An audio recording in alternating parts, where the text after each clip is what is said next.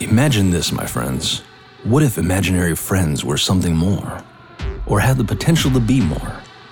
Could you unknowingly unleash demons or other entities that assume the identity of your childhood or even adulthood imaginary friend? Could you form a tulpa or thought form? Have you done so already? Were they never imaginary to begin with? Was it your id, your subconscious, your supraconsciousness? Are psychic humans or aliens manipulating you? Or are you schizo? We discuss this and more on this episode of Learning to Curse. Learning to Curse. Learning to Curse.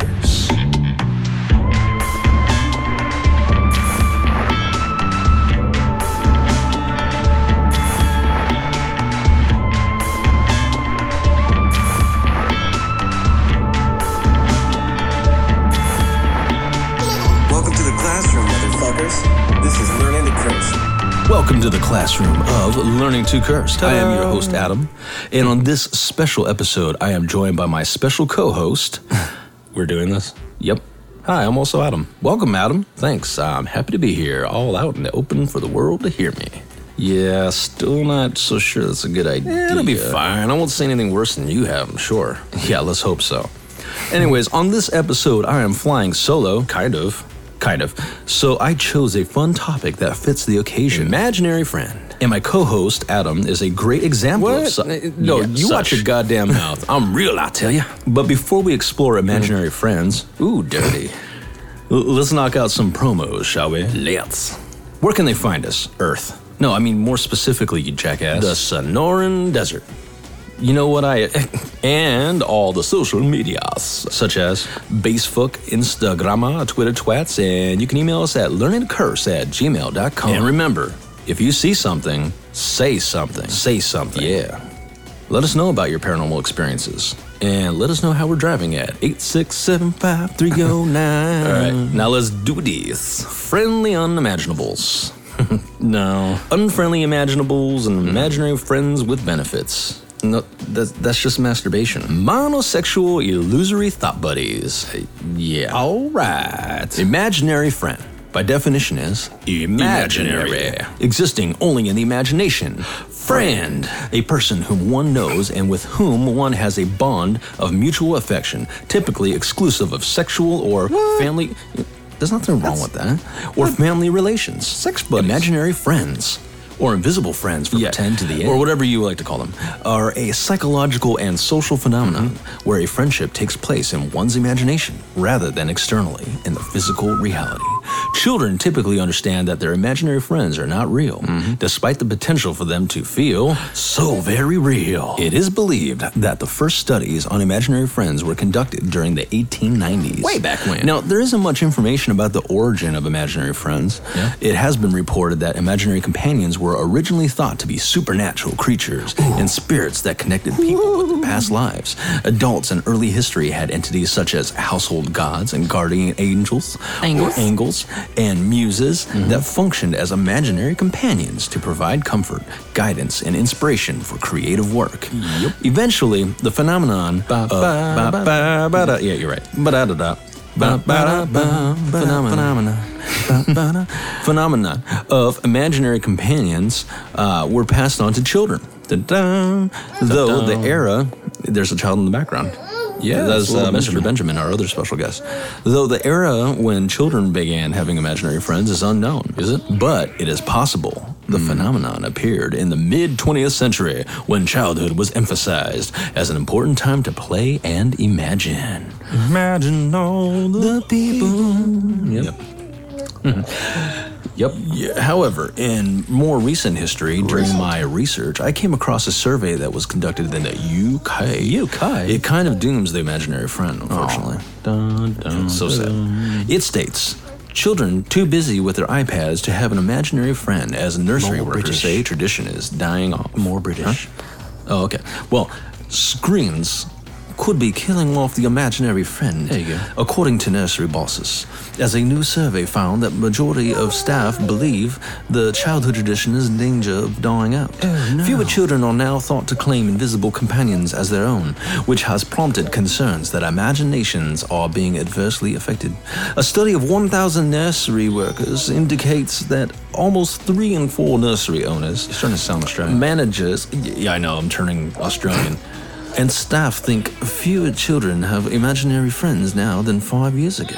No, why? Almost 2/3 of those surveyed Two-thirds? suggested screens are making children less creative. And dumber. This is actually kind of sad. Yeah. You know, as I see a benefit in having imaginary friends. Definitely. Imaginary friends can help them build their Imagination. It can help them develop social skills. Which brings us to parasocial relationships. Yep. Parasocial interaction, PSI, is a term coined by Donald Horton and Richard Wall. Richard Wall? Yeah, Richard Wall. Like all in all, another dick in the wall? In 1956, to refer to a kind of psychological relationship experienced by an audience in their meditated encounters with performers in the mass media, particularly on television. Viewers or listeners come to consider media personalities as friends, despite having limited interactions with them. PSI is described as an illusionary experience, such that media audiences interact with personas, e.g., talk show host, celebrities, fictional characters, social media influencers, as of late, and as if they are engaged in a reciprocal relationship with them. Loser. Yeah, pretty much. Now, see, this could even be beneficial. Oh, certainly. So long as it doesn't turn into delusion. Like us right now? Yerp. Now, before we get into the paranormal side of the subject, let's consider the mental states and conditions an individual can be in or have that could be misconstrued as legit paranormal experiences. Let's. Pareidolia, auditory hallucinations, schizophrenia, anxiety, delusion, PTSD, sleep deprivation, intoxication, psychedelics, hypnosis. And that is just a few. Yeah, definitely. But what about accounts that can't be explained by psychosis? Well, now we're talking spirits. Spirits. Speaking with you in your mind or in some manner that others cannot hear. Like, perhaps you're speaking to them psychically, telepathically. Perhaps a psychic is messing with you. Yeah. It could be some other entity like a cryptid, an extraterrestrial, or an boogers. interdimensional being. Spookies. It could be a tulpa or thought Yeah. form. Each case would vary, and any of these things are possible, though all we could do is speculate, really. Yeah. Until we can focus in on one particular case and get definitive proof. Which we will. But these are some of the possibilities. They indeed are. And there have been plenty of stories of alleged spirits, cryptids, extraterrestrials, interdimensional beings, and psychics interacting with people. And I'm sure we'll be covering tons of these stories in the future where we have an individual that sounds like they're delusional. Batshit crazy. Batshit crazy, claiming to communicate with someone or something while the rest of us think it is in their head. But it might just be more. Yeah. Now, let's get to the speculations and other fun shit. But first, I'm at my breaking point. And we're back. Now, before we pull into speculation station, we have a super bonus feature for you. When we do a tulpa episode, which we will in season 3, we'll teach you how to make tulpas. But for this episode, we will stick with the imaginary friend theme, which is kind of like a tulpa. Yes, it is. Anyways, here is our super bonus feature for this episode. How to summon your imaginary friend. Here is how it's done. First off, you find a space where you can sit comfortably for a long period of time. There should be at least an arm's length of space between you, any walls, windows, or mirrors. You should not be able to see a mirror or a highly reflective surface from your seated position. When you are ready, turn off the lights and close the door. Turn off the lights and close the door. Recite this poem. My oldest friend, so long ignored, come back to me from the night's dark shore. My invitation I now renew, that I might spend the night with you. Repeat and establish a rhythm. Continue until you sense a change in the room, such as breathing beside your own, a drop in the temperature, creaking floorboards, etc. Confirmation bias. Yeah. Well, once you realize you are not alone, you must remain quiet and still. Most commonly, it will be behind you. Never turn to look at it. It will try many things to get you to look at it, but you must resist. If you look at it, then you are lost. Forever. Continue to repeat. Ask and I shall answer. It may take minutes or hours, but it will eventually ask its riddle.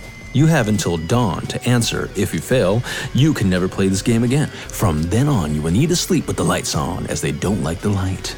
If you answer correctly, then you will be set a task. Do not move until you are certain it has gone. The task will be difficult and it will take you outside your comfort zone, but you have unlimited chances to complete it. If you have managed to complete the task, congratulations. That was the first test. Your friend will soon come again, and this time without being called. Ooh. Now, the whole idea here with this ritual is to summon back a friend you had in childhood, the one that no one else could see, imaginary friend, and who you forgot as you grew older and put aside such childish things. Yeah, asshole.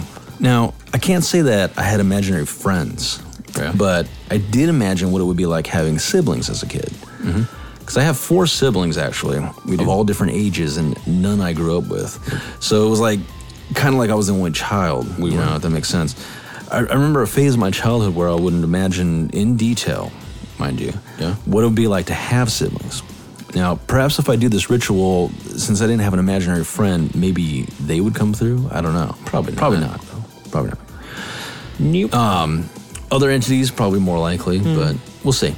I don't think it'll happen, but you know, personally, I think this ritual is bullshit. But magic is all about belief, not purely ritual.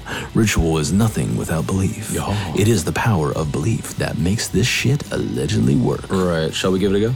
We shall. All right, lights out. Gorilla Radio. Door has been closed. Imaginary friends may open a new one. I can't reach the walls, and there are no mirrors around me or reflective surfaces. Now let's recite this poem. Now, we will do so for several rotations to see if we sense anything, like tappy taps or breathy breaths. But we won't go for too long, as this is a podcast and not a sleepover magic party. So if nothing happens in this go-around, nothing will. Nothing. Get it? Nothing? You're right. If nothing comes of it, that isn't definitive proof that it doesn't work. We're just doing a short version to show you how it's done. And if something does come of it, awesome. And if nothing comes of it, I told you so. All right, let's do this. All right, now we're going to consolidate because, you know, we don't want anything to be misconstrued as us faking, you know what I mean? Like faking extra voices in this take. So I'm going to center this mic and it's just going to be me, Adam. No additional Adams. So, all right, let's do this. My oldest friend, so long ignored, come back to me from the night's dark shore. My invitation I now renew, that I might spend the night with you. My oldest friend, so long ignored, come back to me from the night's dark shore. My invitation I now renew, that I might spend the night with you. My oldest friend, so long ignored, come back to me from the night's dark shore. My invitation I now renew, that I might spend the night with you. My oldest friend, so long ignored, come back to me from the night's dark shore. My invitation I now renew, that I might spend the night with you. Yeah, I don't sense anything. I mean, perhaps I could do it longer, but I mean, I think if I don't believe that something is going to happen, then, yeah, then nothing's really going to happen, right? I mean, yeah. So there's that. Go ahead and try this if you want. I think this will be enough for this session. If I hear EVP while editing this episode, I will comment on it on the end of the episode. If not, then nothing happened. But try this out for yourselves if you dare, and let us know how it goes for you by dropping us a comment on the social media or at learningtocurse@gmail.com. All right, it's speculation station time. Now, I'm still going to keep the voice consolidated, keep it simple, straightforward. I am going to be talking to myself still, so it's going to be a little weird, but I'm going to ask myself some questions, and I'm going to go ahead and speculate on them a little bit. So enjoy my weirdness. Number 1. While it is said that it is healthy to have an imaginary friend as a child, could this put you at risk for an entity stepping in? Well, definitely. Providing they really exist. I mean, especially if it's a child. However, I think there's greater risk as somebody with mental illness, you know, with auditory hallucinations having something interact with them. Because even at a young age, I think children can understand the difference between a voice that thinks and speaks for itself as opposed to one that they're creating the dialogue for. But like in the case for the case where a child gets so into their imagination, which we know they can, that the lines are blurred between reality and imaginary, then I feel they can become susceptible too to an entity interacting with them as one of the child's imaginary creations. All right. And question 2. Could entities gaslight you? And by the way, guys, this is fucking weird, not having Chuck and Dukes to play off of and interact with, but we will continue. Could entities gaslight you? Yeah, why not? I think a great way for an entity to conceal itself and protect itself from being separated from the human, the host, if you will, especially in the case of possession, would be to make people surrounding the victim think the person is crazy, right? As well as, and primarily, the one they're interacting with. So, yeah, why not? Why not gaslight? And for those of you who aren't familiar with that term, gaslighting means, and here's the definition for it, the dictionary definition. Gaslighting means to manipulate someone by psychological means into questioning their own sanity. And the term originated from the 1938 play Gaslight, known in the US as Angel Street, by the British dramatist Patrick Hamilton, and 2 film adaptations, 1940 and 1944, both named Gaslight, about a woman whose husband slowly manipulates her into believing that she is gone sane, right? So that's gaslighting in a nutshell. And yeah, I think entities can do that. Third question. Could they possibly push your consciousness out of the way and possess you like alleged demon possession cases? I don't see why not. Again, this is providing possession is a real thing, right? Which we will dive deeper into on future episodes. But in this case, it would be a transition from having an imaginary companion to believing this imaginary companion is no longer imaginary due to like an entity stepping in, or giving said imaginary companion so much energy like a tulpa that you weren't even aware that the entity is taking over, okay? And then, of course, the progression could be the entity just fully possessing the victim, full on. Because honestly, for an entity to step into the role of an imaginary friend, there would have to be a little bit of possession to start with, in my opinion. That's just me. I could be wrong. All right, next question. Is spontaneous PK required for someone's imaginary friend, tulpa, or thought form to interact with the physical world?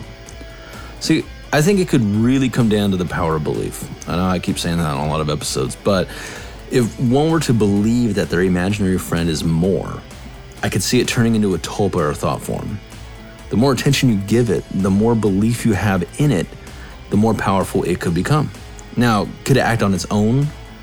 Sure, but I think it's still an extension of you, perhaps subconsciously. But to physically affect the external world, you wouldn't just need the ability of telekinesis, but spontaneous PK or telekinesis. So that part of you could physically move things independently of you thinking you were controlling it, and independently of you physically moving it, if that makes sense. Again, another question about tulpas and thought forms. Could tulpas and thought forms become strong enough to become completely independent of their creator? This kind of goes with the other one. Yeah, I mean, that I'm not sure of. I mean, we'll talk about more when we dive deeper in future episodes, but I think in the case of tulpas, the strongest they can get would probably be along the lines of seemingly independent of their creator, but still tethered subconsciously, if that makes sense. Now, next question. Can multiple people share an imaginary friend, co-feeding it like a tulpa and experiencing the same phenomena from it? Can this happen with fictional characters? Now, I think for an imaginary friend to get to that point where you're experiencing phenomena from it, you're either going to be delusional or it's going to be a tulpa. And as far as two people experiencing the same thing, I think it's psyching each other into believing, like this bandwagon effect, with one thinking that they're experiencing the same thing because they want to so badly, or, you know, it's suggestive. Like one person thinks that they're experiencing something and they mention it and the other experiences it. I think in this case, for it to be legit, I don't think it would be beyond an imaginary friend, definitely. So we're out of that realm.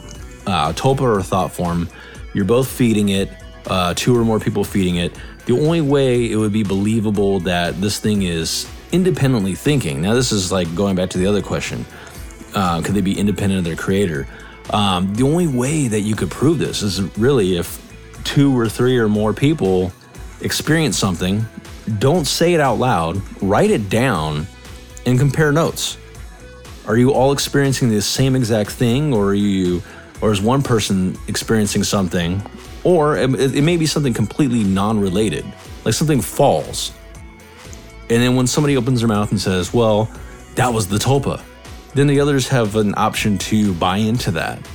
See, I think it would have to be, the controlled test here would be an experience happens. If you can find a way to provoke it, make it happen, at will.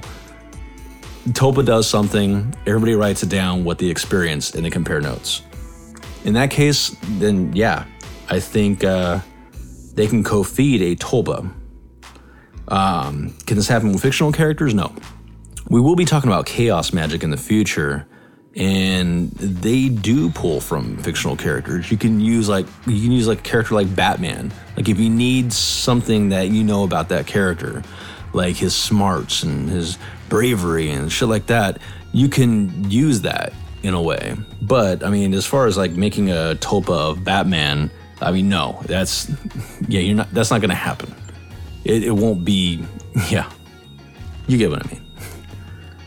All right, now we could speculate all night long, but sadly, it's time to leave the speculation station. Because, quite frankly, this is weird. It's weird. Frankie Dukes, I miss you guys. This is, it's been fun, but it's different.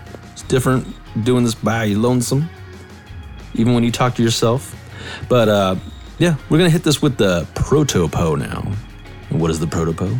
It's something that Chuck and Dukes and I are still working out. The PO, the probability of existence scale. We talked about it a little bit earlier on in the season, but for now, we'll just apply the proto-po, basically scoring this topic the best we can with the data and info we discussed in this episode. It isn't a whole lot, but still. Here we go. First, let's formulate a question related to the topic. Can imaginary friends lead to paranormal activity? Now, to that, I would have to say that the probability is pretty high, okay, despite lack of evidence. But I think in most cases, children having an imaginary friend is harmless, even adults, so long as there is always a clear understanding that the imaginary friend is not real, right? I think once the creator is not sure or they become delusional, that can invite danger, seriously. Can entities or psychics use someone with an imaginary friend to manifest themselves? Sure, why not, if they're real? If someone is actively participating in giving energy to a fictitious character, fleshing them out, making them realistic, I think that could easily make them susceptible to an entity or human with the ability, if they exist, to manipulate them via the imaginary friend. Because why not? Or tulpa and so on. I think an imaginary friend is a lot like creating a tulpa or a thought form. But again, I think the difference would be the clear understanding that the imaginary friend is just that, an imaginary friend. And if something or someone tried to convince the creator otherwise, they would need to be wise enough to know the difference between the fabricated character and any activity they don't control, that they don't have control of. And in the case of there being activity beyond their perceived control, I think one should have an evaluation done, honestly. This sounds a little mean, but they should have an evaluation done by a medical professional to rule out mental illness first and foremost. But anything beyond that, well, then we're talking potential paranormal activity. And honestly, that is when I would say the probability is pretty high. Once everything else is ruled out and we can't find the answer, then yeah, definitely, it may be paranormal. Well, all right. I think that about covers it for imaginary friends, and if they have anything to do with the paranormal or could lead to the paranormal. If you want to join in on our extended conversation on this topic and others, join our Facebook group. What are you waiting for? We would love to hear from our listeners and converse about all things paranormal with you. And don't forget to hit us up on all the social medias. Follow us on the social medias and write us at learningtocurse@gmail.com. And stick around after the outro musica for more musica. I have an oldie but goodie for you. Yep. A little something I recorded several years back, and it totally fits this episode's subject, so I totally want to share it. It's a song called Between the Lines by an old project I was in called The Ghost in the Way, which is yours truly being a one-man band, basically. So listen to the whole damn thing, because honestly, the second verse throws a twist at you, and it totally fits in with the topic of this episode. And class is dismissed.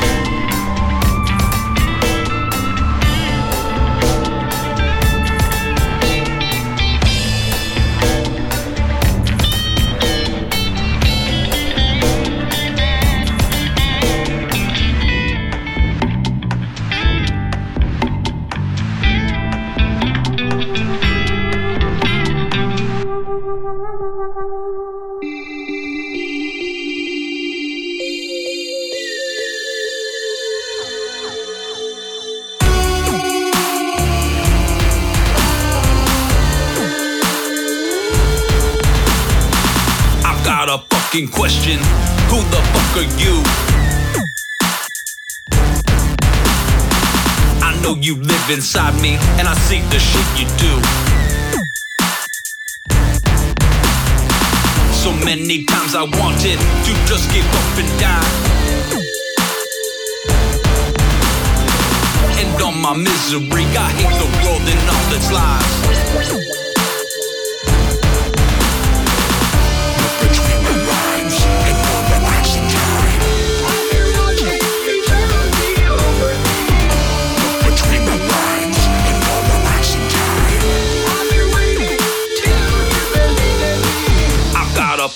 Question, who the fuck are you? The darkest part of you, watching everything you do. I know you live inside me, and I see the shit you do. Of course you do, and I'll continue to inspire you. So many times I wanted to just give up and die, but you fail at suicide, no one have purpose for your life. And all my misery, I hate the world and all its lies. No wish is granted, but you remain in this world for 1,000 miles. Between the lines and all the relaxing time. I'm here watching eternity over me. Look between the lines and all the relaxing time. I'm here waiting till you believe in me. Look between the lines and all the relaxing time. I'm here watching eternity over me. Look between the lines and all the relaxing time. I'm here waiting till you believe in me.